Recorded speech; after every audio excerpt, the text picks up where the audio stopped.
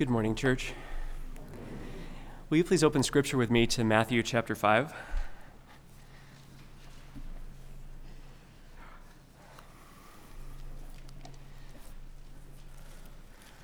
Our text today is verses 31 and 32. And I'll read that here for us. Jesus is speaking. It was also said, "Whoever divorces his wife, let him give her a certificate of divorce.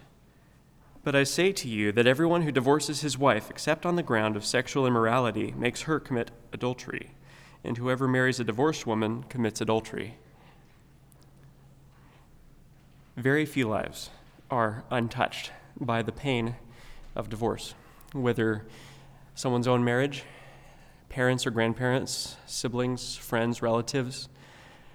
I don't know very many people who don't have divorce somewhere close to them. Divorce and remarriage are run-of-the-mill realities in a world filled with brokenness. And God knows this, and God cares, and Jesus says, "I am with you." Last week we saw the biblical vision for marriage as God made it, and we saw how marriage points to the gospel. The gospel is like food coloring squeezed into a bowl of water. It may not look like it's doing much initially, but give it a few minutes.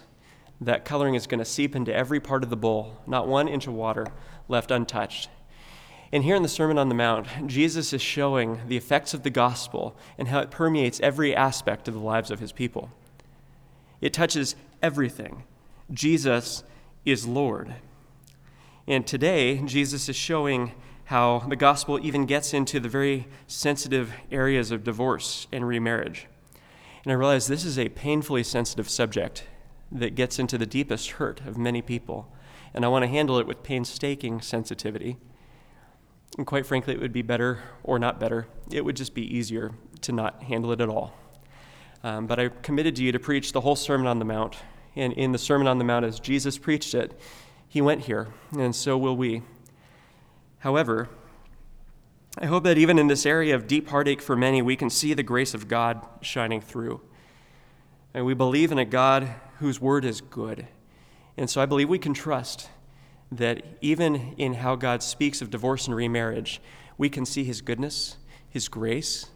We can see that what he says and why he says it is for our good and ultimate joy. In fact, if I were to sum up what I'm saying this morning in a nutshell, it would be this, that Christians can know God's word and depend on God's grace in walking through the pain of broken marriages.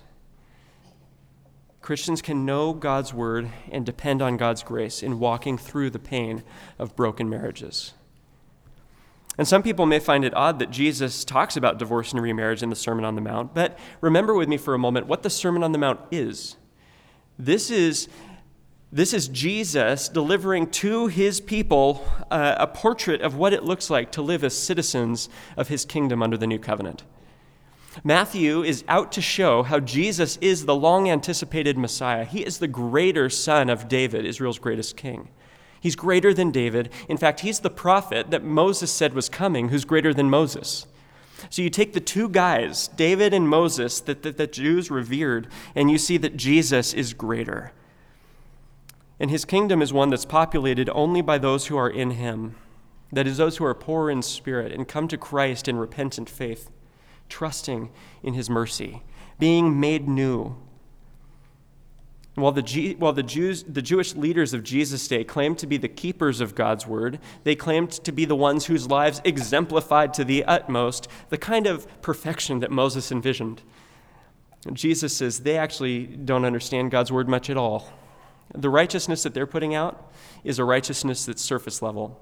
But those who are made new in the kingdom of heaven have a righteousness that goes all the way down to the heart and works all the way out in every aspect of their lives. And in today's passage, we see what Jesus says about marriage, divorce, and remarriage in his people's lives. And given that Jesus says that divorce and remarriage here, for any other reason than sexual immorality, is adultery, it makes sense why he's talking about it here in the Sermon on the Mount, because in the section just before, he's talked about the heart adultery of lust. And now he's talking about adultery through wrongful divorce and remarriage. And he's doing this against a particular backdrop, which is the only place in the law of Moses where divorce is discussed. And if you would, turn with me. We're going to go back and see that spot in Deuteronomy chapter 24. Deuteronomy 24. And verses 1 through 4. This is, again, the only place in the entire law where divorce is discussed. And I'll read beginning in verse 1. When a man takes a wife and marries her, if then she finds no favor in his eyes because he has found some indecency in her, and he writes her a certificate of divorce and puts it in her hand and sends her out of his house, and she departs out of his house, and if she goes and becomes another man's wife, and the latter man hates her and writes her a certificate of divorce and puts it in her hand and sends her out of his house, or if the latter man dies, who took her to be his wife, then her former husband, who sent her away, may not take her again to be his wife after she's been defiled, for that is an abomination before the Lord. And you shall not bring sin upon the land that the Lord your God is giving you for an inheritance. This is an interesting passage, to be sure. And whatever's going on here, we can be sure that Moses is not commanding divorce. Nowhere in the entire law does Moses ever command divorce. In fact, in this only passage dealing with divorce, it only says that if a man finds some indecency in his wife and sends her away, he gives her a certificate of divorce, and then if she's remarried and that marriage ends for whatever reason, he cannot marry her again. That's what we're told. We're not told precisely why that is. We're just told that it's the case. And if you look at that word in verse 1, indecency, some indecency, it means nakedness. And so what may be in view is some kind of sexual sin, probably not adultery proper, because the consequence in the law for adultery was death. And so it's probably some kind of sexual sin other than adultery, but we can't be dogmatic on that fact. But what we can see, and what I'm hoping that you've seen here in just our brief look at this, is how by the time of Christ, two main schools of interpretation had arisen around this passage from two Pharisees that predate Jesus by about 20 years or so.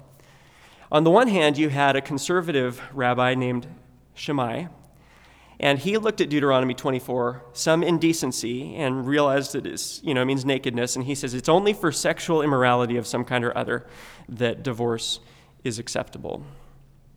This other guy, on the other hand, his name is Hillel.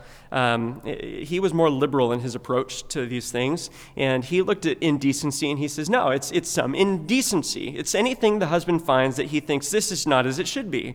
So one of the examples that actually came up in the rabbi's teaching was if the wife burns her husband's dinner, and he just can't deal with it. It's been one too many times. He can divorce her.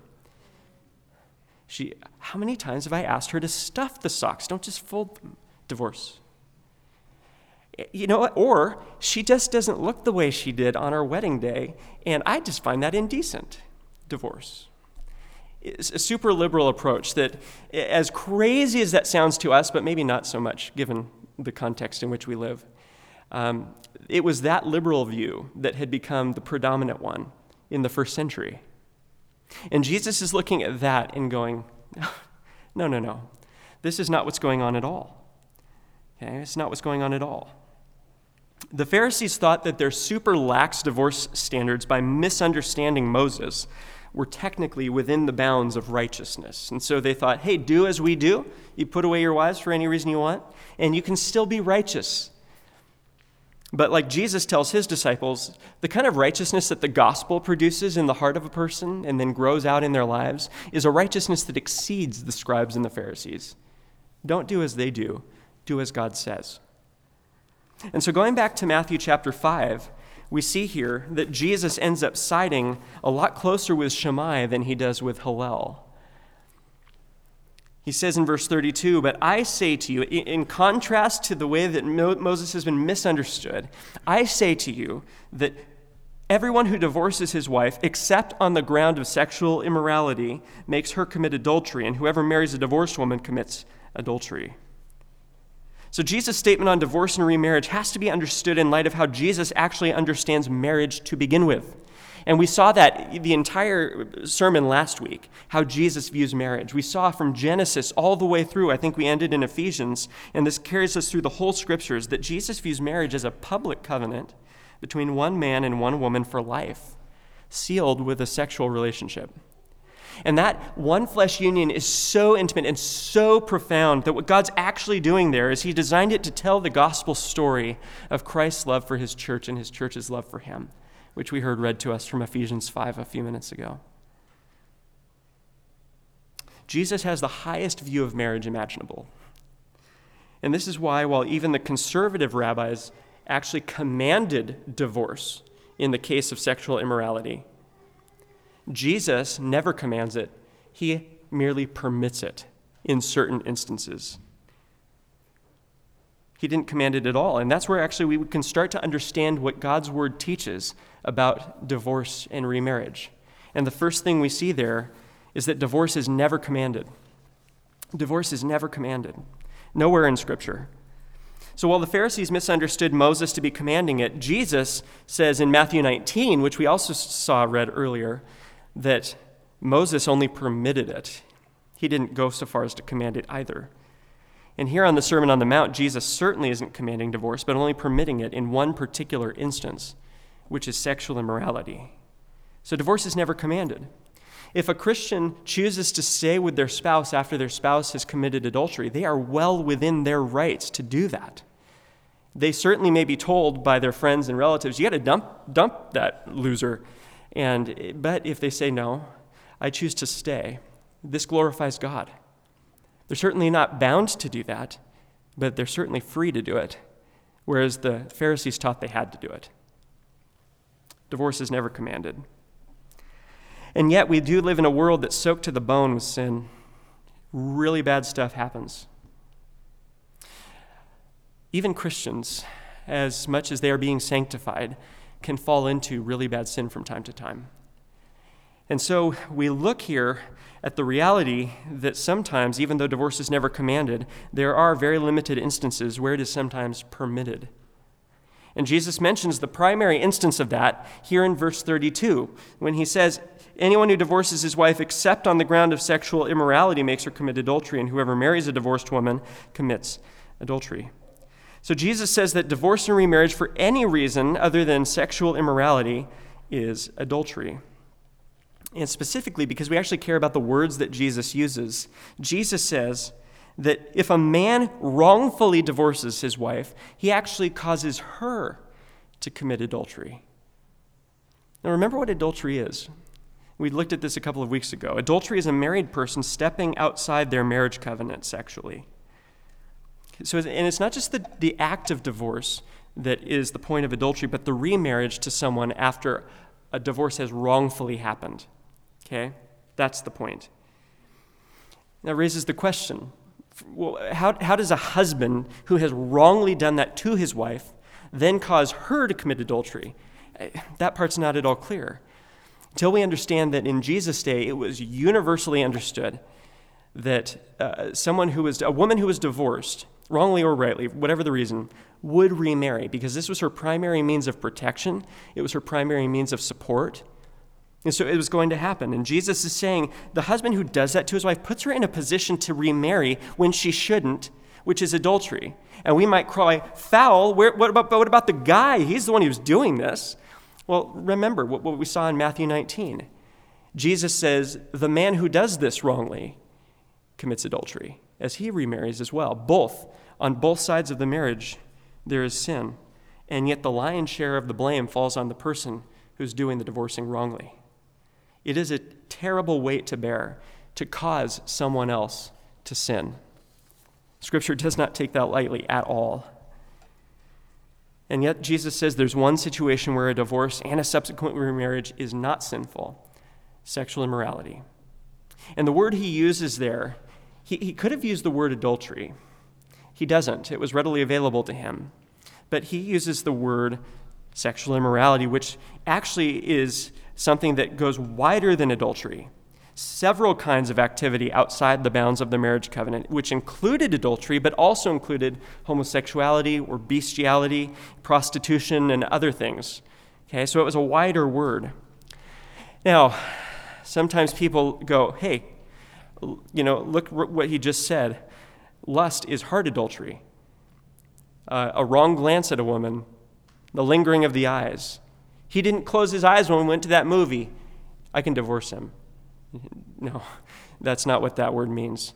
The word always refers to an active, physical, sexual sin that steps outside the marriage covenant. It's basically, and this is why we can rightly call it adultery, is it's any kind of unfaithfulness in a marriage sexually. And in a situation like that, divorce, Jesus says, is permitted because the sacred covenant union has been broken at the most profound level. Okay? It's permitted. And that's the only time while Jesus was on earth that he ever said divorce can happen without it being sin. But after Jesus died for our sins and rose from the dead and ascended to heaven, more scripture was given.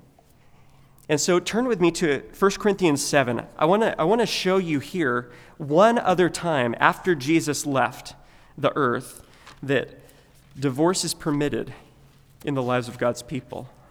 1 Corinthians 7.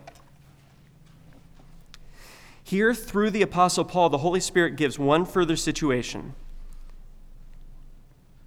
Beginning in verse 12, now you need to know what's going on in 1 Corinthians 7 is Paul's addressing a lot of questions that the Corinthians had asked about marriage and things like that. And so he's going from one subject to another, all within the broad heading of marriage and singleness.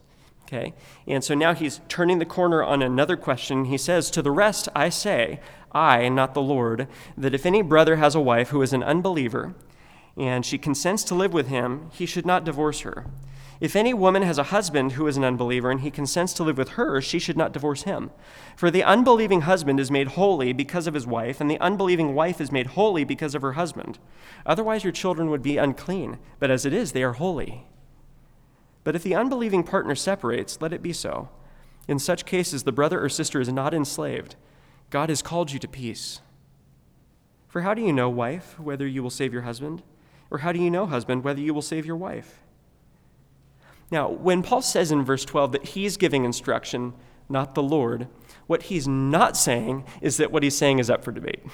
He's not saying, hey, just so you know, this is my opinion, just take it for what it is, but Jesus isn't actually saying it. What he's doing here is he's looking back on what Jesus said during his earthly ministry, and he's saying, the situation that I'm getting into here, Jesus never talked about it. He's talking about it now, though. He is, after all, writing inspired Scripture, and every word of Scripture bears equal weight and authority. And so Jesus is absolutely dealing with it, but he's doing it through the apostle's pen. And what Paul means is that in the situation he's addressing, he doesn't have a record of what Jesus is saying, but in addition to what Jesus did say about divorce, which is adultery, okay, if one spouse is a Christian and the other is not, okay, so you have one Christian spouse and a non-Christian spouse, divorce is permitted by God if the non-Christian spouse wants out. That is the only other instance, abandonment by an unbeliever from the marriage. And in that situation, the abandoned Christian spouse has the freedom to divorce at that point. But as long as the unbelieving spouse wants to remain married, the marriage must continue. And look at what happens. By God's grace, there's gospel influence in that marriage day by day. And children get influenced by the gospel. And they are holy in some sense. That is the power of the gospel in a home where even unbelievers live. And so let's say we have a married couple. We'll call them Bob and Sarah, okay? Bob and Sarah. Bob becomes a Christian after he and Sarah were married. Well, Sarah continues to reject Christ. As long as Sarah wants to remain married, Bob is to remain married, okay? But if through Bob's relationship with Christ, the gospel continues to influence him and she goes, I can't take it anymore. You have become far too kind. You have become far too patient. And quite frankly, I don't like that Bible you're reading to the kids. I want out. Bob is to say, okay. As much as his heart will break, he's to let her go. He's called to peace. Now, in every discussion of divorce and remarriage, the question of spousal abuse comes up. What if a spouse is in a marriage that's physically dangerous? What if the kids are in danger? Must they remain married in order to be within God's will? It's a terribly difficult decision to make. It's a terribly difficult situation to be in, much less counsel. But we're not in the dark on that. And the first thing we have to say, absolutely without question, is that protection must be given to the abused spouse and children. They must be protected at all costs, and the church should be on the front lines of doing the protecting. Whether divorce happens or not, we are under moral and spiritual obligation to protect an innocent spouse and their kids, probably by getting the police involved, and then by providing shelter and protection.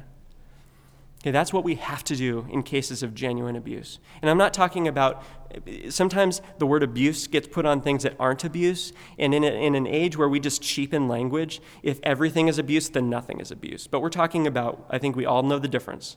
Okay, and in those situations, protection has to be there, and the church needs to lead the way. The second thing to say about this is that not all theologians and pastors are in agreement on what to do beyond protection. So everybody agrees on the protection part, but after that, there's no consensus about whether abuse constitutes valid grounds for divorce. There just isn't an agreement on that.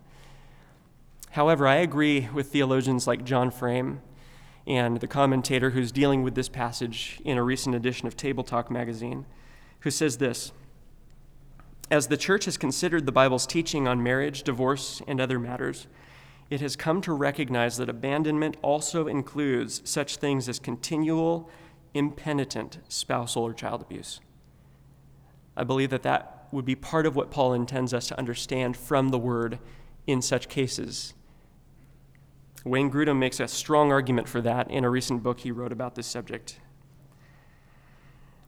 But wherever you fall on that, whether you personally look at Scripture and go, I just can't get there to the abuse equals abandonment thing, that's fine. My aim there is not to convince you of that. It is to say, however, that in every case, divorce is no more a private matter than marriage is a private matter. Marriage is no more a private covenant than divorce can be a private dissolution of that covenant. By definition in Scripture, it is a public covenant.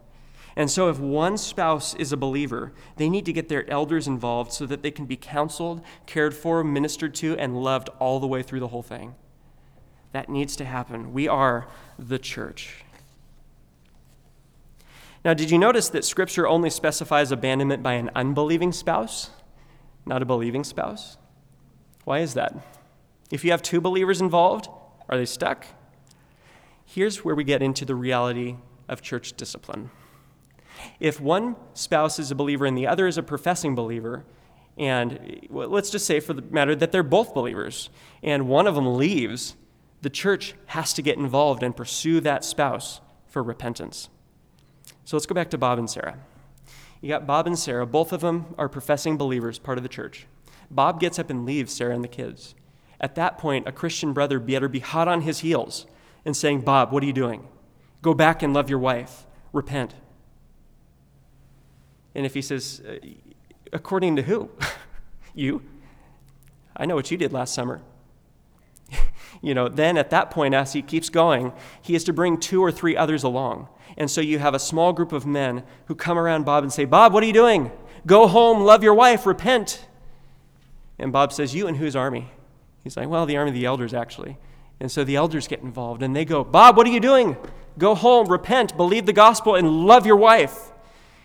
And if he says, there's differing views on these things, he keeps going. Then the whole church puts pressure on Bob and says, repent, go home and love your wife. And if he says, nah, I'm good, we have no evidence that Bob was ever a Christian to begin with. And at that point, we treat him as an unbeliever. And Sarah is free to divorce and remarry, as painful as it will be. Divorce is never commanded by God, but he permits it when there's adultery, abandonment by an unbeliever, and in such cases as would qualify as abandonment. And again, all under the counsel and love of the local church. When divorce is permitted by God, however, and this is the third thing we need to say, whenever it's permitted by God, remarriage is always implied as a permission.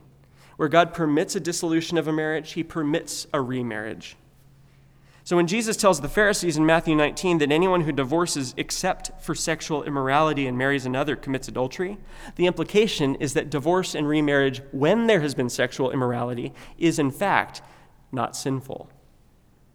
Remarriage after divorce was the universal norm in Jesus' day, and if he meant to say that that was wrong, he would have said it. He doesn't. Nowhere in Scripture is it implied that a remarriage after a lawful marriage or a lawful divorce in God's sight is ever forbidden. And in 1 Corinthians 7, it's implied that a believer who's abandoned by an unbelieving spouse is free to remarry. Here in verse 15, Paul says that in such cases, a brother or sister is not enslaved. They're no longer bound to that marriage covenant. They are free. They are free. Only, and this is where we have to go down to verse 39, when he deals about Christian second marriages, he says, only in the Lord. Only in the Lord. It has to be one believer to another. Now, what about in cases where there's been a wrongful divorce between two Christians? Okay, you got two Christians. They shouldn't be divorced, but they are. What do? It's not because of adultery. It's not because of abandonment by an unbeliever. And this is exactly the scenario that Paul gets at in 1 Corinthians 7 in verses 10 and 11. Look with me at these. We're already here in the chapter. Verses 10 and 11, to the married I give this charge, not I, but the Lord. In other words, Jesus already addressed this when he was here. The wife should not separate from her husband. But if she does, she should remain unmarried or else be reconciled to her husband. And the husband should not divorce his wife. Okay? So in talking about two Christians who divorce wrongly, Paul says there's only two options for these two Christians. Remain single or marry each other again. Okay? Sinful divorce between believers requires singleness or reconciliation of the marriage. Okay? If the marriage is wrongfully put aside in divorce, the spouses are not free to remarry anyone other than the person they made the original covenant with, because the covenant is to be a lifelong covenant. So if Bob and Sarah are both believers and they divorce wrongly, then Bob and Sarah either remain single or they get back together. And not just back together, they go down and they get married again, okay? This is the only way that two divorced believers can glorify God and not add sin to an already sin-laden situation. But if there's one thing we know about human nature, simply by living in our own skin day after day, it's that oftentimes we compound sin with sin. And so you come up on situations, not uncommonly, where there's a sinful divorce, and while forgiveness may be granted between spouses, reconciliation of the marriage is not possible.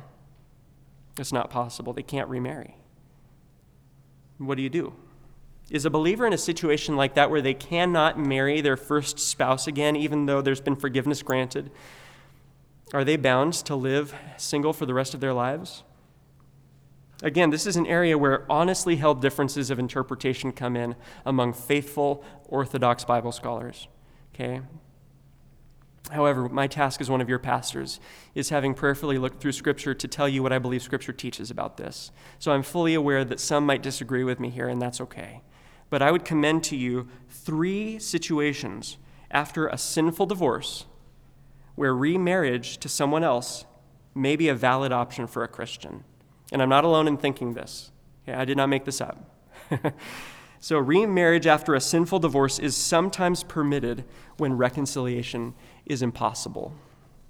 And the first situation is if the first person's spouse remarries. So the first situation is if the person's first spouse remarries. So when there's been a sinful divorce and one spouse remarries and there's no possibility of reconciling that marriage because there's another marriage involved, in that case, even if the other spouse is willing to reconcile, the covenant's already been broken. They can't go back into it. And I believe they are free to marry another believer. Adultery's already happened in the first spouse's remarriage, and now they can't reconcile. So if Bob divorces Sarah wrongly and then marries another woman, Sarah can't restore her marriage to Bob even if she wants to. And she's free to marry, I believe, another believer if she desires that. A second situation that may allow for remarriage after a wrongful divorce is if one spouse is a genuine Christian and the other cannot be considered in any way to be a Christian. So one spouse is a Christian. I mean, they shouldn't have gotten divorced in the first place. It wasn't for adultery. It wasn't for abandonment. But one spouse is a Christian. The other clearly is not. In that situation, so let's say again, Bob and Sarah, okay? Bob and Sarah divorced because they're both unhappy. They wake up one day, they're like, it just hasn't been fun. Let's just call it quits. We had a good run. And they pull the plug. And then after that, Bob gets serious about his faith. Because presumably, a spiritually mature Bob wouldn't have done that in the first place. But let's say he gets serious about his faith at this point, and Sarah obviously abandons any kind of Christianity at all, okay? So Bob's pursuing Christ, Sarah's running from Christ. Bob's spiritually alive, Sarah's spiritually dead. But they get to talking. One day while Bob's dropping off the kids, and Sarah says she might be interested in getting remarried. What is Bob to do? Well, that's an extremely difficult situation. And again, there's disagreement among the faithful. Some theologians believe that because the marriage should never have ended in the first place, Bob can remarry her because he never should have divorced her anyway. Other theologians look here at what Paul says about believers only marrying believers and says he actually can't do that because now it's a spiritually mixed marriage. Yeah, it should not have divorced in the first place, but now that it's not a marriage, they can't add sin to that. Honestly, I don't know what to do in that situation. I think the argument could be made either way. I think in some sense it is a matter of conscience. However, in every sense, it's a matter of seeking the counsel of the leaders in your church so that they can help you walk through that. I am so grateful there's a plurality of elders involved in the local church by God's design for situations such as this. But I mention this because either way, the bottom line either way of that discussion is that in the case of a sinful divorce where the former spouse is an unbeliever and the other spouse is a believer, I believe the believing spouse is free to marry another believer if they choose. I think they're free to do that. Whether they reconcile the old marriage, I don't know, but they're free to move on in the Lord. And then finally, the third situation I'll mention which is sinful. It is not sinful to remarry after an already sinful divorce. You tracking with me? So sinful divorce, and it's not sinful to remarry if the former spouse dies. And this almost goes without saying, but Paul says it. He says it here in verses 39 and 40. A wife is bound to her husband as long as he lives, but if her husband dies, she is free to be married to whom she wishes, only in the Lord. Yet in my judgment, she's happier if she remains as she is. And I think that I too have the Spirit of God. So there it is. I've tried to make as clear as possible, and I get this kind of like a flowchart type of a sermon. My dad was here in the first service. He's like, dude, that's a flowchart sermon. It is true. I thought about that beforehand. But I've tried to make as clear as possible the different complex aspects to this very difficult discussion to show you what Scripture teaches. We have an understanding of what God's sufficient word says to us. In fact, we can know God's word about this and depend on his grace in moving through the pain of broken marriages. And I hope that you might let me close with a few words of encouragement and exhortation about these things, so that whether you're single because you've never been married, whether you're married, single through divorce, or remarried, that God would help us together as the church move forward in his grace in dealing with these things. And first, I want to place the emphasis where Jesus does in the divorce and remarriage discussion, which is that divorce is not God's plan. It is not his design. Malachi 2:16, some of the last words given in the Old Testament, says that divorce is violence. It tears apart something that God has intimately united. And so the emphasis here has to be on protecting and nurturing and reconciling marriages at all costs. So remember back to last week, one of the things that we said marriage needs. What does every marriage need? It needs fierce guarding. It needs fierce guarding. It needs to be fought for. Sin needs to be aggressively put to death. Godly counsel needs to be sought. And so if there's trouble in your marriage, prayerfully tackle it head on. I plead with you in the name of Jesus Christ. Do not give the ground to the evil one. We need to double down on protecting the precious gift of marriage that God gives us. And we need to be encouraging one another, loving one another. Second, if you're unmarried because of a divorce, I want you to realize that even though your marriage may have ended, the great marriage to which your marriage pointed is very real.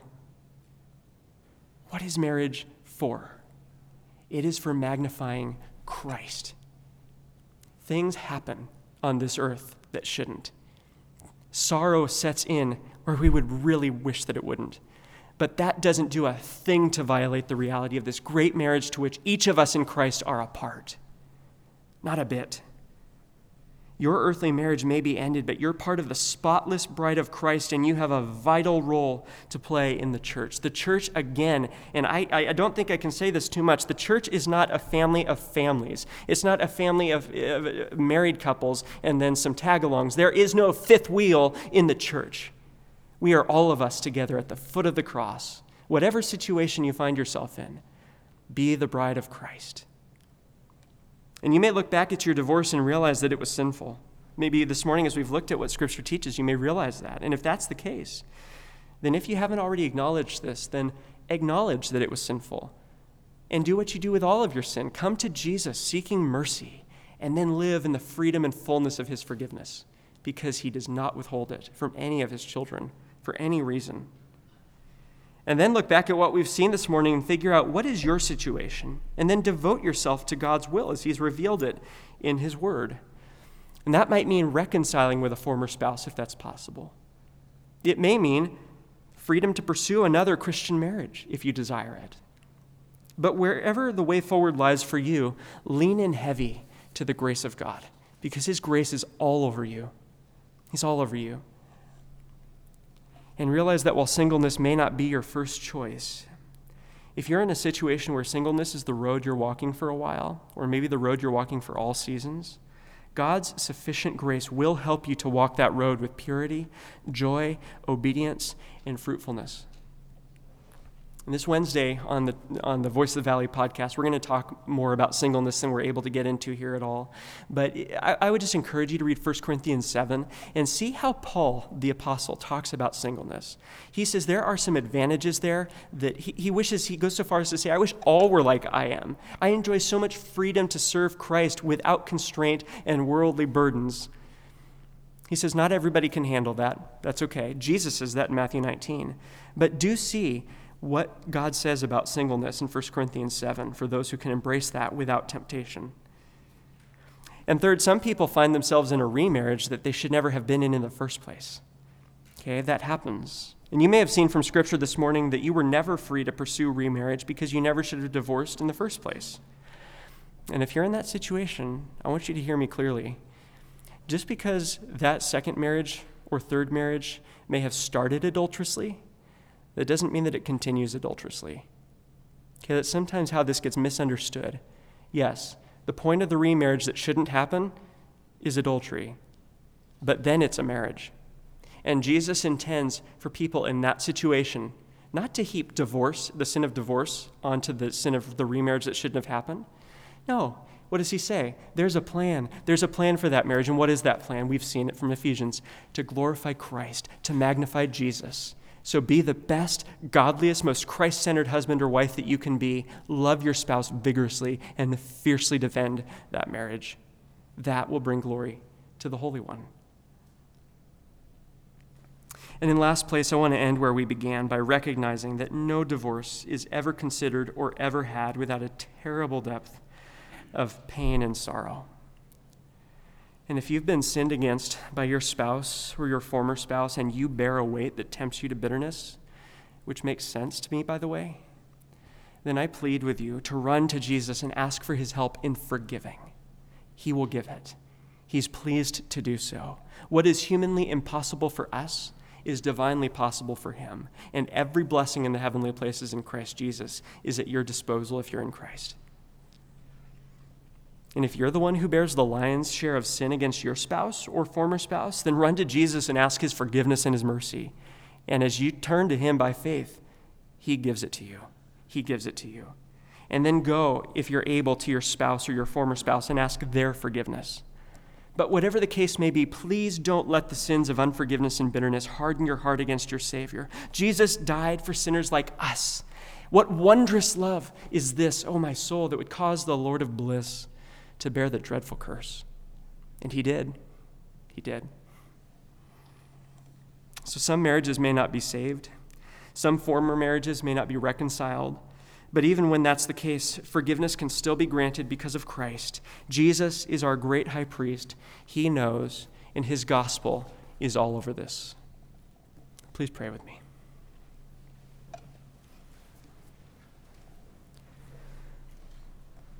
Lord Jesus Christ, you are good, and you do good. You have given us hard words, but not bad words. You've given us good words. And Lord, we thank you that you leave no stone unturned in our lives as you declare yourself Lord of all, and that even in the pain and sorrow of human sin and relationships, and especially marriages, we know that you are our very good and loving God who says, I am with you and will never forsake you, that you are interceding for us at the right hand of the Father even now, and that you give us strength to do all to which you've called us, and you do not leave us to our own devices. But Lord, it's not easy, especially when we deal with something so painful, so profoundly hard as divorce and remarriage. We ask for your strength as the church to walk with one another in love through these things, to bear one another's burdens, to pray for one another, to serve one another, and in all of it to bring glory and honor to you. It's in Jesus' name we pray. Amen.